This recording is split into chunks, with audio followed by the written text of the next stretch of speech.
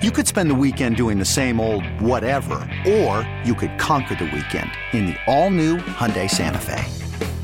Visit HyundaiUSA.com for more details. Hyundai, there's joy in every journey. This episode is brought to you by Progressive Insurance. Whether you love true crime or comedy, celebrity interviews or news, you call the shots on what's in your podcast queue. And guess what? Now you can call them on your auto insurance too with the Name Your Price tool from Progressive. It works just the way it sounds. You tell Progressive how much you want to pay for car insurance, and they'll show you coverage options that fit your budget. Get your quote today at Progressive.com to join the over 28 million drivers who trust Progressive. Progressive Casualty Insurance Company and Affiliates. Price and coverage match limited by state law.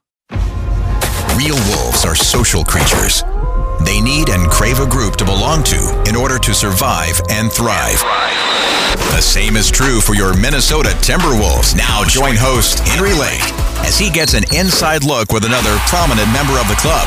This is Life in the Pack. Welcome to another edition of the Life in the Pack podcast, where we talk to players, past and present, and executives with the Minnesota Timberwolves organization. I'm your host, Henry Lake, and today I get a chance to talk to one of the assistant coaches for the Minnesota Timberwolves, a guy that I've had the pleasure of knowing for the last 20 years. His name is Kevin Burleson, and he joins us here today on the podcast.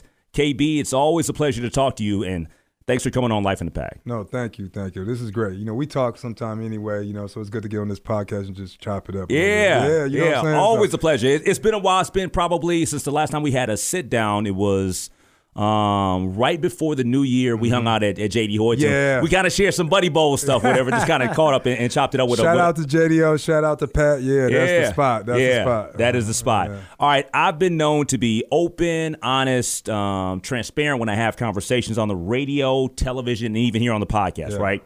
So, and I must admit that with us being boys, you're one of my favorite people in the organization. Appreciate it. Just off the strength that we've known each other for so long. But let's go back a bit.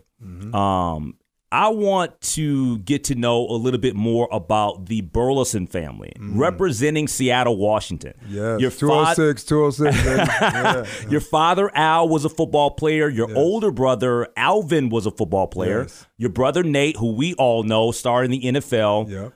What was it about basketball for you? I don't know. I mean, I was a skinny kid. That's one thing. And, I love basketball right away because it was one time my dad, when we were kids, took us to a basketball game. It was the Sonics versus the Chicago Bulls. And, at that time, I liked basketball, but I wasn't really that into it because I wasn't very good, to be honest. I was kind of lanky and skinny, unskilled. We're talking the Jordan years. Jordan years, okay. Yeah, Jordan years. Really kind of almost, I would think, it's prime because I was probably about 11 or something. I don't know. Okay, yep. Maybe 9, 10, 11. So took us to a game, and I remember knowing who Jordan was, but I wasn't a big basketball fan. And I was way up in the nosebleeds at the time, and I remember seeing a dark, bald head just going down the court, doing everything. And I was like, who's that? And he said, that's Michael Jordan. And I was like, I remember the fans were going crazy every single move he did, and he was just amazing. It's like something out of the movies or something. And I remember something came over me and said, I was like, wow, I want to do that. I want to be like that. I want to have the fans cheering for me. And it was something. I was like, I'm gonna go home and practice. So my dad was like, are you serious about this? You really want to play? So he gave me a Pistol Pete Maravich tape. Okay. Right? Yep. I don't know if you kids, if you guys really want to go out there and learn some skills, a lot of the basketball training methods, the foundations was the Pistol Pete Maravich training tape. Yep. So I took that.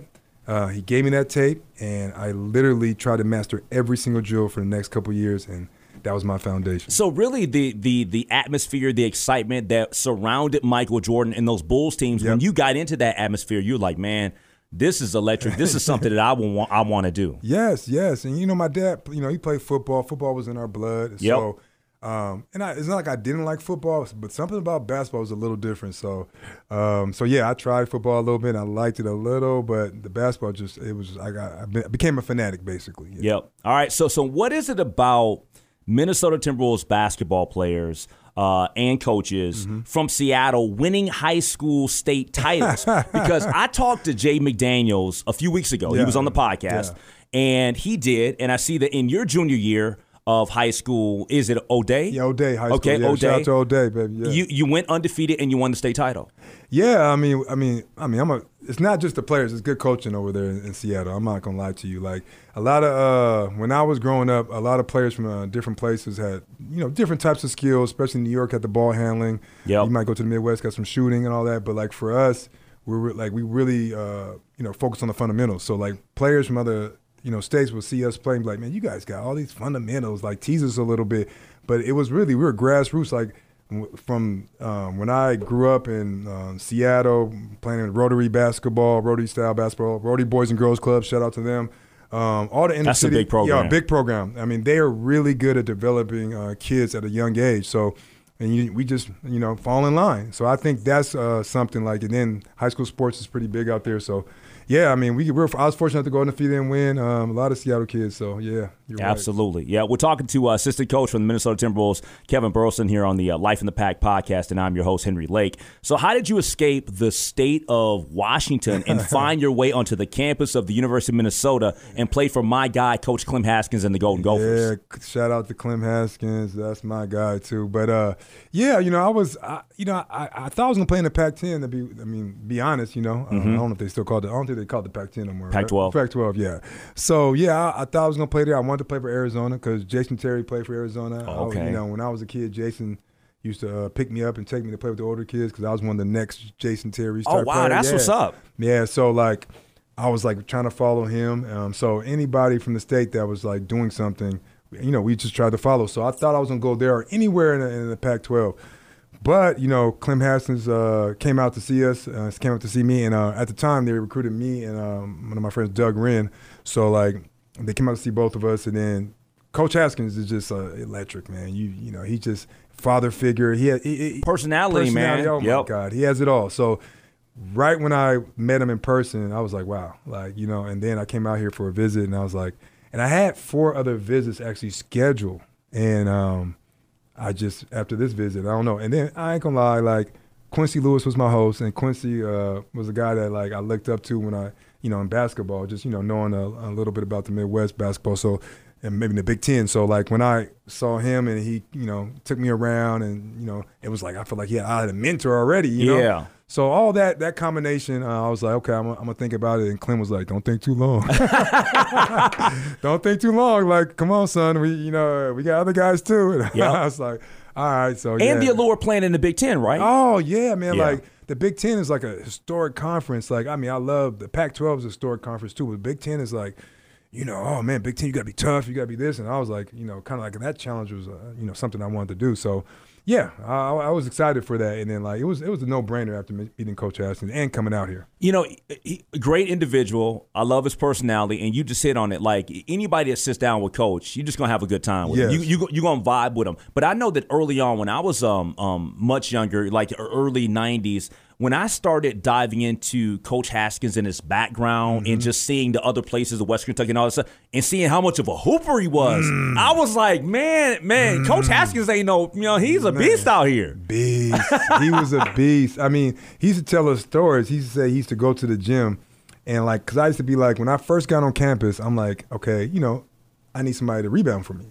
I want to get a lot of shots up and all that stuff. And he was like, yeah, I'll make sure I have that. And then, like, one time I think some people were busy and I couldn't rebound and all that. Somebody couldn't rebound for me, so I didn't shoot. So, I ended up passing, saying to Coach Haskins, and he said, what? You didn't shoot? He said, when I grew up, we didn't have rebounders. I used to go to the court, spin the ball for hours and just shoot. You got to retrieve it yourself. You retrieve it yourself, right? And I'm like, I did that before, but I said, Coach, hours? Like, hours. He said, and I don't care. There's no girls around, especially on game days. Like he was like, I was strict. I was like, oh man, this is where I need to be like this. So yeah, man. And I actually started doing that, to be honest. Just Coach Haskins, his stories are amazing too. So yeah, but he was a hooper. He was great. Yep. All right. Does it get cold in Seattle? I've never been to Seattle because I know the Minnesota winters. That had to be a shock to the system for you. What? It was a big shock. It gets cold in Seattle, and there is some. When it's like a heavy snow season, it's kind of like surprising a little bit because it does snow there, but not heavy, not for long. So there's been some winters where it's been bad. But here, when I first got here, it was a big adjustment because my roommate, Nick Sinville, he was a 5-star athlete, a recruit. he was from Louisiana. Okay. So we were roommates, and I remember like being in the dorm room with him, and he was like, man, I don't know if I could take this. This is like 2 days. We're 2 days on campus, right? Like, this is cold. And this is going into like, we were here in the summer, then we left and went back home. They came back for the school year. So I remember we put some water outside just to test it, and it froze like in seconds, whatever. And we looked at each other, and we didn't even say nothing to each other. But our ESP said, we got to get out of here. Literally. Y'all were like, this going to be interesting. Yeah, we got to get out of here. Like, this ain't right. And we used to go, there used to be a Baker Square restaurant. Like, we'd go there for breakfast. Yep. And we used to walk backwards because it was so cold in the wind, and we kept looking at each other like, nah, we got to get out of here. But as soon as practice started and the season went on, we was like, oh, it's okay, you know what I'm saying? Then we got used to it. But it was a shock. I mean, you got a down jacket, bro. That's why they make Parkers, right? That's why they make that nice gear for you. Nah, this is a different type of Parker you got to get here. It's a different breed, yeah. All right, you got a chance to play in the league with the Charlotte Bobcats, but you first played professionally overseas and started in Germany. What was that experience like? It was great. I mean, it was the first time, you know, obviously being an adult and not having to go to class and just kind of be on your own. And it was a little shock too, because when I left, I've been overseas, but just for a quick moment for like a tournament or something. So me living there, I didn't know what to expect. I brought my own soap. I was like, oh, they gonna have this or that. But, you know, I got acclimated really fast. Germany's a good spot to go, especially for like hoopers or anybody that wants to just go somewhere that's kind of close still to America, for people who speak English. So it was interesting, but at the same time, it was perfect for me because I didn't feel like I was too like in such a foreign land that I didn't understand anything. So, okay. And then like my teammates were great, and it was one of the things I could kind of spread my wings too. Because in college I was more of a just a role player, table setter. But then over there they're like, you got the ball, score as much as you want. And I was like, I get to score as much as I want. Yeah. All right, let me get some 30 and 40 point games. So it was fun doing that, So. Germany was great, and just I still have friends to this day in Germany. Like wow. when I'll go out, if I have a chance, I will go out there and visit them. I mean, Germany is a special place for me. How many Americans were on your team when you played over there? So at the time when we first went out there, only could have 2. Okay. And then they changed it when I left. But we only could have 2. But you know what? 2 Americans. But they figure out how to have great grandma was a little bit of German, so they trying to navigate, and they're so we got you. Yeah. There's another. Yeah, you really American, but but it was like that. But no, I was in Heidelberg, and Heidelberg is great. It was a great city. I mean, people go out there just for tourism anyway, so it was great. At what point in your basketball career did you say that you wanted to coach? I would say so. I would go back to Seattle throughout my career and train by myself or with other people, right? So like people in Seattle know I train a lot and I love to train. So people will call me like, where you they know I'm back in the summer, like where you gonna train at? So I'll have friends that are trying to go overseas or even NBA players or whoever, just come train with me, and I will lead a lot of the workouts, yep. just naturally. So I was like, I knew I kind of like that, and I kind of like helped developing people. And then as towards the end of my career, I got a couple of injuries, and I was like, man, I wasn't the same. But I still had offers to go to some other spots, places that I really didn't want to go to. I was just kind of chasing money. So I was like, you know what? One of my basketball mentors asked me to train Zach LaVine. And I knew Zach as a kid a little bit, and I've seen him grow up, but my basketball mentor that trained me would train him. And he was like, hey, could you show him some point guard stuff, train him? So I would take him. First, I trained him a little bit when he was like in 8th grade, and I went back overseas. And then when he was exploding in high school, I came back and trained him before the draft. And that's when I knew I was like, oh, I liked it. And I was towards the end of my career, but I was training him, getting him ready. And I was like, man, I like this a little bit more than I thought. Yep. So that's when I had to decide, like, should I keep playing? So then I called our friend, JB Bickerstaff, and said, hey, I think I'm going to stop playing soon. If you know any, positions, even internships for player development, let me know. And he was like, oh, I will. And there was one actually in Philly that I was going to go for, but he was like, nah, check out Houston. So then I interviewed with everybody, and then after that, I went on and start right away, feet running, first day. So that kind of segues into my second question. I think you kind of gave it away there a little bit. I was going to ask you, was there a person that kind of let you know that you had that gift to communicate with players? Would you say that JB was one of those individuals? Yeah, JB would tell me like, obviously like me and JB, I learned a lot from him. I mean, he's one of my best friends, family, basketball mentor, everything, right? So, just seeing him coach and train and work out. I mean, I used to work out with him all the time. Like I learned a lot from him. And one thing he told me about myself is like I could connect with players and, I'm not just training them. I'm actually putting my heart into it, right? So that's what he told me. I didn't see that. I just saw it as me just wanting to work somebody out and develop him and want to see him succeed. So he told me that, and that's when I kind of said, okay, I might have a gift for this, And when I came to Houston right away, he was like, all right, you got him, you got him, you got him. It wasn't no warm-up. It was just like, you're training all these guys. And I was like, all right. And I connected with him right away. So then I thought to myself, maybe I do have a gift for this. And then after that, I just kept going. Yep. Minnesota Timberwolves assistant coach Kevin Burleson is our guest here on the Life in the Pack podcast. Yeah. One of the things about you, KB, is that you're a thinker, man. Yeah. And you ain't a shallow dude. No. And we've talked about life stuff at times. We crack and, a lot of jokes and have fun. You've even given me some health advice. Yeah. When I had, some weird stuff going on a couple of years ago. I I was in a weird spot in life, and you kind of assisted me and kind of helped me kind of work through some issues. But who would you say on the squad is that person that you like to have those conversations with? On the squad? Yeah, on the squad, on the Timberwolves, in terms of whether it's a player or whether it's somebody on the coaching staff that you just kind of like to have those deep interactions with. Well, I would say as far as a player, it'd be Jaylen Nowell, because Jaylen's a deep thinker. Okay. Very artistic, very abstract, and that's how he plays too. I mean, he's like an artist out there. So, in the bubble, I found that out. We had the bubble when it was during the COVID. I think it was last year. Yeah, we had the little bubble downtown, and we just kind of did our thing there and was training. So we had a lot of time together, and we sat down one day and we just we talked for maybe 2 hours. And I remember oh man, this kid, man, he's an old soul. He has a lot of knowledge in different areas. So we can talk from health to esoteric knowledge to just meditation, everything. So I like to go to them different layers with him. And then on the coaching staff, especially for help, would be Max. Max, he's one of them deep thinkers, and and really health-wise, he checks me because I'm always checking everybody for their health. Hey, what are you eating this, doing this, take this herb, do this, blah, blah, blah. And he just gets to another level. He's from France, but he I guess out there, I don't know what they're doing, but he's on point. And he executes it too.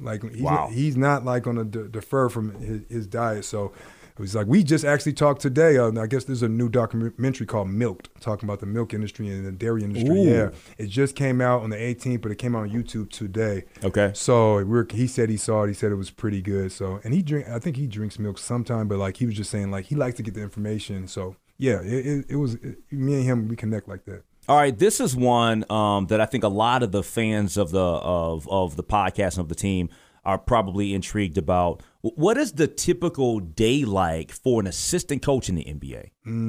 Yeah, it depends.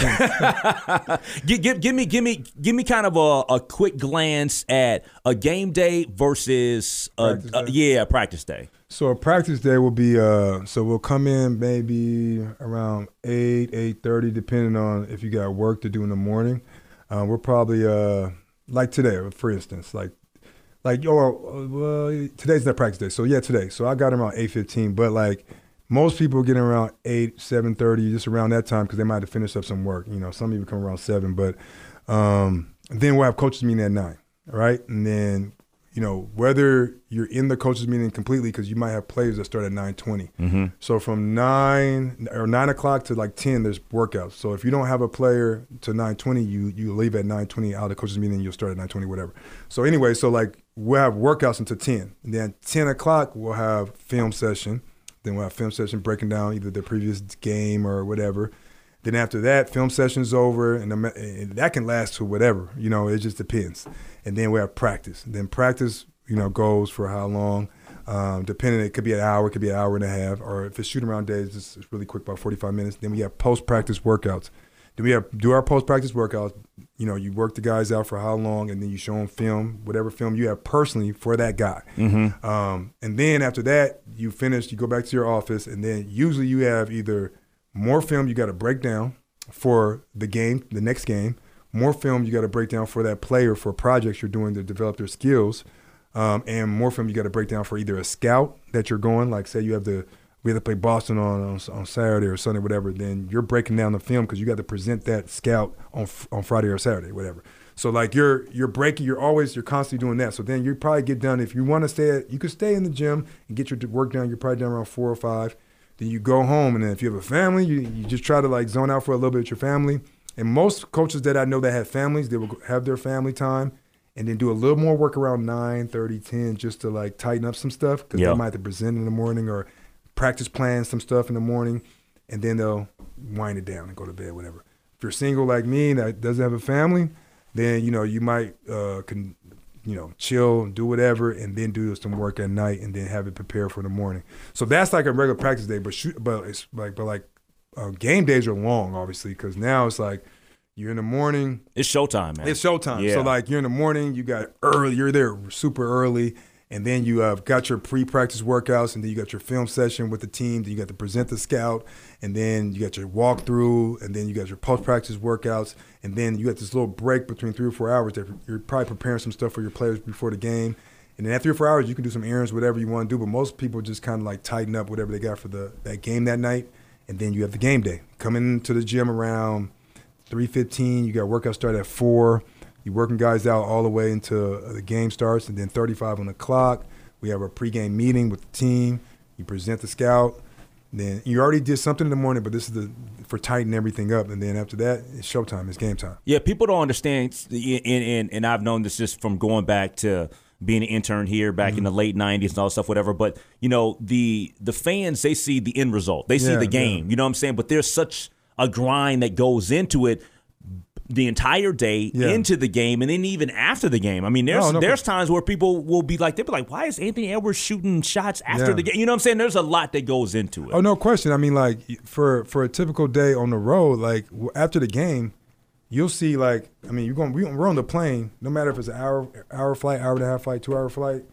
Right away, everybody got your laptops off. They're breaking down the game, breaking down the footage, getting their all these edits ready for their players and for the present to help out for the next game or to clean up something that we did wrong. And we're dead tired. It's like 11 o'clock on 11:30, and we're still trying to type things up. And mind you still got projects on the side reports you got to turn into management and things like that. So you're constantly like on your computer doing that. So time is like limited when you're at this job. Like people see the end result, but there, put it like this: if you see a coach walking in the park, just enjoying the sun, that's rare. Yeah, because he's got to go from the next thing to the next thing to the next thing. Because it's like time is just boom, boom, boom, boom. Time is precious. Yeah, get this done. Do this, do that. Boom, boom. Where's this report? And then but I mean, there's no complaining because at the same time we love this. We're in it because we love it, and there's a lot of jobs out there that's even way tougher than this. So. It's just that, believe me, it's a lot of time going into this. Yep. All right, so what was your wide-eyed moment in the NBA? That former player or whoever that made you stop, stare, or possibly be in awe for a moment? Two situations. So preseason with the Charlotte Bobcats, I remember I got in the game, and I was a rookie, and I didn't play that much. But so I got in the game somewhat early, and playing against the Lakers. It was Kobe. And they switched. I switched onto him. And I was like, oh, man, I'm guarding Kobe. I'm guarding Kobe. And which was weird because it's like when I grew up and watching Kobe, in my mind, I'm like, I'll lock up Kobe. Man, because as a hooper, you don't think – I thought I could lock up anybody. I don't care who it is. Jordan, Kobe. That's just my mindset. But when I was guarding, I'm like, damn, I'm guarding Kobe. I said, no, I'm going to pick Kobe. I don't care what nobody said. So he saw me. He was like, like mouse in the house, whatever. So he started backing me down. And I'm like pushing him. And I'm just like, I just got to get a steal. And I swiped at the ball, and I kind of made him fumble it. And I was like, this is it. And then he just passed it off. And I was like, I didn't get to do it. That was my chance. And then I never got on him. But that was an all moment because it was like Kobe Bryant. Yep. Another one was it was Gary Payton, guarding Gary Payton, because that's my favorite. That's my favorite player all the time. The glove, favorite player all the time. And I forgot who he was playing for at the time, but like I remember guarding him, and I was thinking to myself like, wow, I idolize this guy. Like I patterned my game after this guy. I want to be just like him, guarding guys and stuff like that. So just guarding him, trying to get a steal again. Because I was like, I just want some defining moments so I could talk head to him in the future. Yep. Now it's funny. I see him all the time. I train. I mean, I coached his son a little bit, GP the second, when he was in Houston. So it's a full circle. But that was a moment I was excited. And actually, there's one more. I remember I was in Charlotte, and before the game, I seen Kobe lifting weights, and I remember he just I think he had was it the 71 or 80? What did he get for? With Toronto? You talking about the 81? Yeah, I think he had 81 against Toronto. He played Charlotte a couple games later. Okay. So I remember our coach said, he's not doing that to us. And I remember seeing him in the weight room just benching so hard, and everybody was looking around. And at the time, players always saying, I don't want to live, I'm going to mess up my shot. What are you talking about heavyweights? Heavyweights. Okay. I mean, he might have been, I don't know if it's, I know it was more than 2 plates. You know, I don't think. Oh, that's heavyweights. Yeah, it was more than 2 plates. It was bench. So it was more than 225. So it could have been 245, 250, but he was just knocking it out. And I remember our strength coach was like looking at him like, that's crazy, because our players complained about even trying to lift on game day. Yep. And he was going so hard. And then I was like, this guy's a monster. And then somebody was like, yeah, he was upstairs in the practice court 2 hours ago, training before our game. And I was like, oh man, this guy's a monster. And then Shaq came in, and I didn't see him, and I was like, man, complaining about lifting or something. And he was like, man, you're a rookie or something like that. He said, you shouldn't complain about nothing. I turned around. I didn't know who said it, and it was Shaq. And I was like, man, this is crazy. I'm looking at Shaq. He's the biggest human being I ever saw, and Kobe's over here just the monster. And I was like, yeah, I got to get my everything together. You know what I'm saying? That's crazy. So, yeah, that was my moments in the NBA when I was a rookie, yeah. That's crazy. All right, I want to ask you about the 2 young guys on the squad, Anthony Edwards and Jaden McDaniels. What is the potential that you see in both of them, and how good you think they can be? First, Anthony, it's up to him, really. I mean, he has the charisma, he has the athletic ability, it's just all the gifts you need to be a special player in this league. I've been around the league about 7-8 years, so I've seen a lot of players come through the league, and I've seen a lot of athletes come through the league. And he's in the top percentile, 1, and 2, he just has something special about him. The it factor. The it factor, right? That smile, that charisma, and just that dog to want to be the best, and but it's going to take a lot of steps to get there, because he can be a superstar, transcending Hall of Fame type player, or he can just be a good player, and that's going to be up to him, because if he puts the work in, which I think he will, but we all know sometime when you get the money, you get the glamour, you get all this stuff, it's hard to be self-motivated to do that. So I hope that he stays where he is now and keeps working hard. But yeah, he's just a good kid too. I mean, my mom's been, obviously watching me coach and play basketball all my life. She's never had a favorite player. Wow. Never. Wow. Anthony Edwards is her favorite player. Wow. Crazy, right? That's crazy. I'm like, Mom, you never asked for somebody's jersey. You never said, I know, but I just love Anthony's smile. He plays. She said he plays with his heart out. Like, he just plays with so much fun and charisma. And I'm like, yeah, he does go out there and do that. He better rotate better. I'm thinking about the coaching part. Yeah. He better play better defense, do that, But he has that. And Jaden, I was part of the draft team, the draft Jaden. I did his video and everything, his game tapes. And I remember watching him. I heard about him in Seattle. They were telling me about him. Yep. But I remember watching him like really closely when they told me to do that for the draft. And I said, whoa. I said, am I tripping? Like, this kid is special, even though he kind of struggled that year. But I was like, nah, like, yeah, because he had an inconsistent freshman year there. Yeah. And I was like, but there's something about him that, like, with his length and the way he moves his feet. I told him, I was like, defensively, like, I know we're talking offense, but man, and then he has a little bit of that KD factor in him, like, so he's special. And then when he got here, every player that was on the squad kept going, he's going to be good. From D'Lo to whoever was on the squad, he's going to be good. I had Sam Cassell come up to me. He was like, this his rookie year. And Jaden wasn't even playing a lot, but he was playing enough. He was like, what's that kid's name? McDaniels? Like, that's the one. So he has the it factor. He's quiet. Yep. And he's very just like kind of to himself, but funny kid. We joke and stuff about he keeps to himself, but he's not shy. He's not shy. Yeah, he's not shy. But me and him talked about that. Yeah, but he just keeps to himself. He's not that person that's going to be outward, but he's a funny, super funny. One of the and he got that dog in him. I like that. And he got that dog. He from the town, from Seattle. He got that dog. He ain't afraid of nobody. So, yeah, he's special. I mean, he's one of them kids that won't be surprised to be a star, superstar. Like, I'll say that right now. Yep. All right, couple of final questions for Kevin Burleson here on the Life in the Pack podcast. I got to ask you about your brother, Nate Burleson, former Minnesota Vikings wide receiver. What was it like being a Golden Gopher basketball player as he kind of was entering the league with the Minnesota Vikings? It was interesting because it was actually my senior year. I was graduating, right? And I remember the draft was on, and I was excited. Draft day, my brother's going to get drafted. I know he was up for one of the best receivers in the country and all that stuff. So I knew he was going to get drafted. I just didn't know where. And I remember the draft was so long. I fell asleep. And I fell asleep in my dorm room and remember waking up to all my phone was just blown up. And I was just like, oh, he must have got drafted. And then I kept seeing Minnesota. I was like, what? That's crazy, right? And I was like ecstatic, and he obviously called me. So it was amazing because, having a bro, this is like a second home to me. I tell people all the time because being here for 4 or 5 years and then have my brother come for 4 or 5 years, whatever. And now you're back. Now I'm back. It's like a second home for us. I mean, Nate to this day, I mean, he loves every city he's in. He loves the fans, but it was something special about Minnesota fans. He loved the fans. So.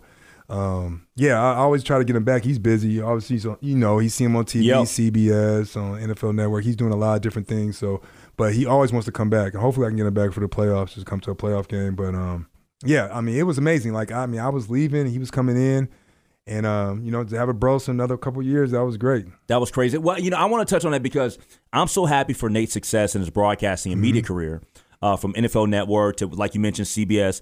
But I must admit, I'm surprised. And this is the reason why I say that. And I only say that because I once did an appearance and a radio show with him. We were at a Best Buy, and I can't remember where it was. It might have been Ridgedale Best Buy, whatever store years ago. And he didn't really talk that much. And so now I'm like, man, Nate was bluffing me the whole entire time. This dude just talking up a storm. Well, you might have caught him at a night where he went out the night before. I don't know. I don't know. But I'll tell you this.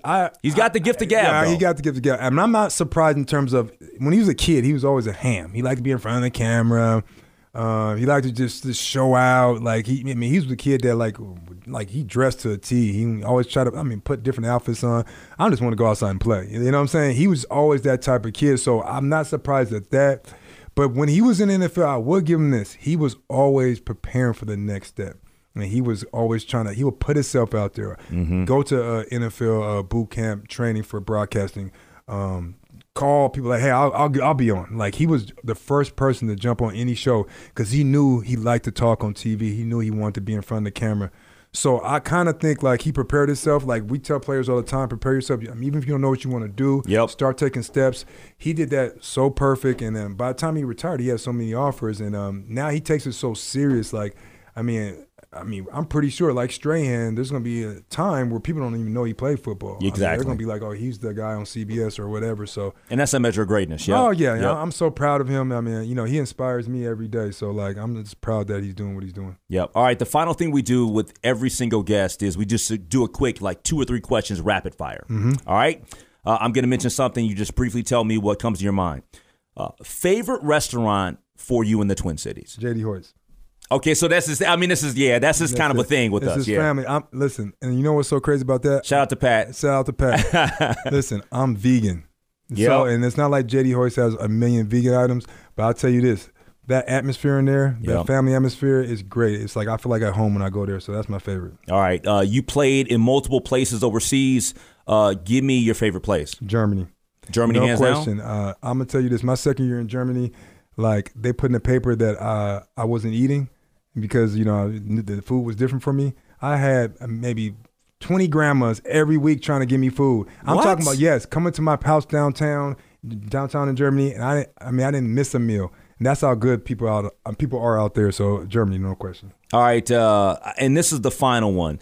Give me one of your favorite books. Like, I have a Barnes & Noble card that I use. I'm active with it. I'm always running to Barnes & Noble, buying stuff, whatever. I know that you love to read, man. Give me one or two of your favorites. Be Here Now, Ram Dass, no question. My favorite book of all time, probably. I mean, it's hard to say favorite book of all time, but I'll tell you, that was it's not like it's a heavy book in terms of like, it'll get you thinking outside your norm and your box, and the pages are not super dense or nothing like that, and it's a lot of art in it, but each page you're gonna have to stop and just kind of think about what you're reading. But when I was in Houston, I got the book, sat at a Starbucks, a 24-hour Starbucks in Houston, sat for like 4 or 5 hours and read through the whole book, and had to reread it many times to really get all the concepts. But I remember I couldn't stop reading it because it was like it was euphoric at the time when I was reading it. So it connected with a lot of stuff I was studying at the time, and I like a lot of esoteric knowledge, so it was good. Yeah. KB, man, always a pleasure to chop it up with you, bro. Thank you, I brother. appreciate you for being the guest here on Life in the Pack. Thank you. And hey, listen, I'm telling you, we're going to do something special this year, man. We already have, but we're going to continue. All right. Sounds good. Thank you, bro. Yes, sir.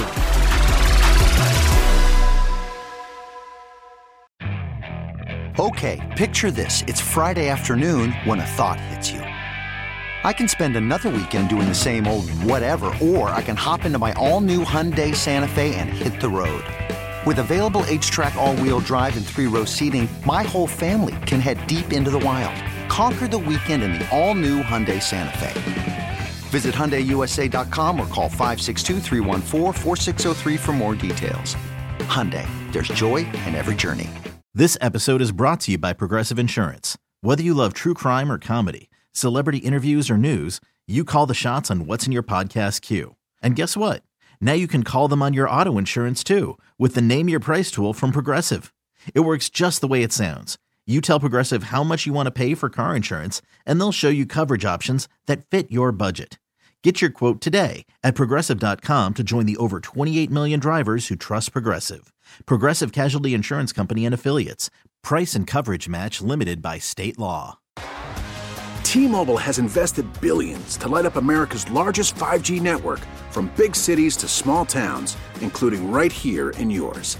And great coverage is just the beginning. Right now, families and small businesses can save up to 20% versus AT&T and Verizon when they switch. Visit your local T-Mobile store today.